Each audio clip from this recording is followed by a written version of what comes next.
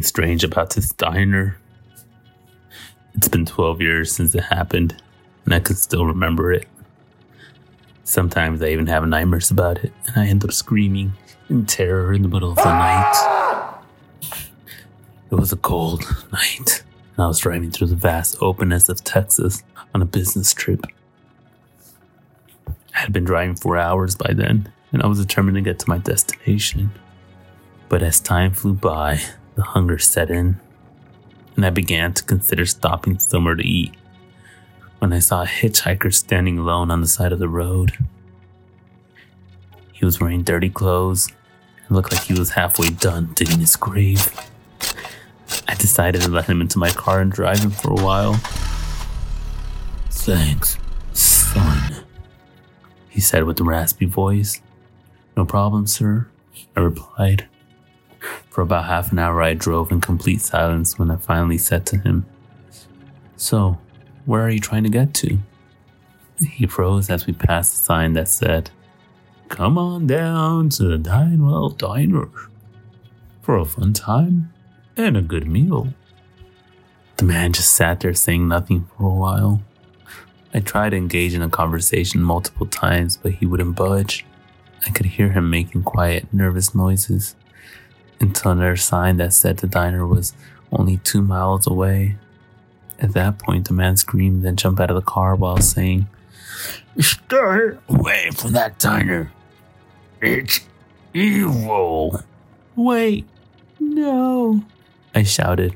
At that time, I thought he was just crazy, and I drove the rest of the way stunned and quiet, oblivious about what he meant.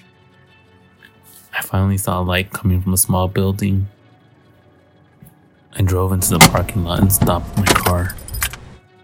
It was the diner from the billboard. I got out of the car and walked through the door of the diner. There was someone with a diamond ring sitting at one of the tables. A bell at the top of the door rang, and I spotted a silhouette in the kitchen. I sat at a table and waited.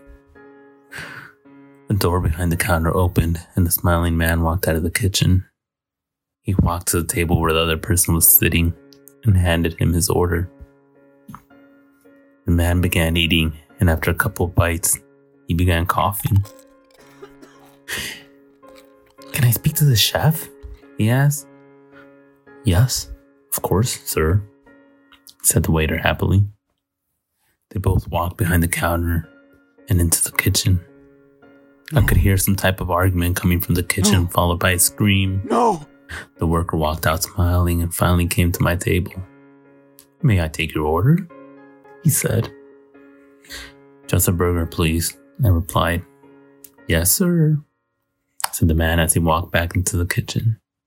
I waited and noticed that there was what looked like a few drops of dry blood on the menu. Before I could think about what he meant, the waiter opened the door with my food on a tray in his hand. "Here's your order, sir," the waiter said. "Thanks," I said back to him. He left and I began eating. It tasted a bit strange, but at that point, I could have eaten anything.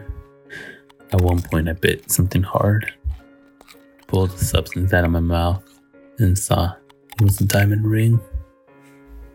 The same diamond ring the man from earlier was wearing. Terrified, I went to the bathroom. I started splashing water on my face and I smelled something strange. Normally inside of a public restroom, weird smells were uncommon, but this smelled different. Like rotting meat. I realized that it was coming from the stalls and I slowly walked towards one of them. I shoved open the door and held my screams as I saw a rotting corpse sitting there. I opened the other stalls and it was the same for them too. I ran out of the diner into my car, but the tires had been slashed. Knowing there was nothing else for miles and miles, I went back into the diner and was surprised to see that the waiter was standing there. "How was the burger?" he asked. "It was fine, thank you. How much is it?" I said back to him. "It's on the house," he said. We both stared at each other for a couple of seconds before he asked, "Would you like to see our kitchen?" No, thank you," I said nervously. Don't worry, sir. It's free of charge, he said happily. Fine, I replied with tears in my eyes. When we got back there, I screamed at what I saw. There were piles of bodies, weapons everywhere. I tried getting out of the door, but it was locked. May we see your resume? We can't hire you without it, the waiter said cheerily. Stay away from me, you creep, I shouted. Grab a wooden spoon and turn on the stove. What's the matter? Don't you want to be part of the family? He asked. I lit the spoon on fire and threw it at him. He screamed in pain and fell onto the floor, slowly lighting everything around him. I broke down the kitchen door and ran out of the diner as it slowly burned. Ran for hours after that. I finally made it to the small town and reported it to the sheriff.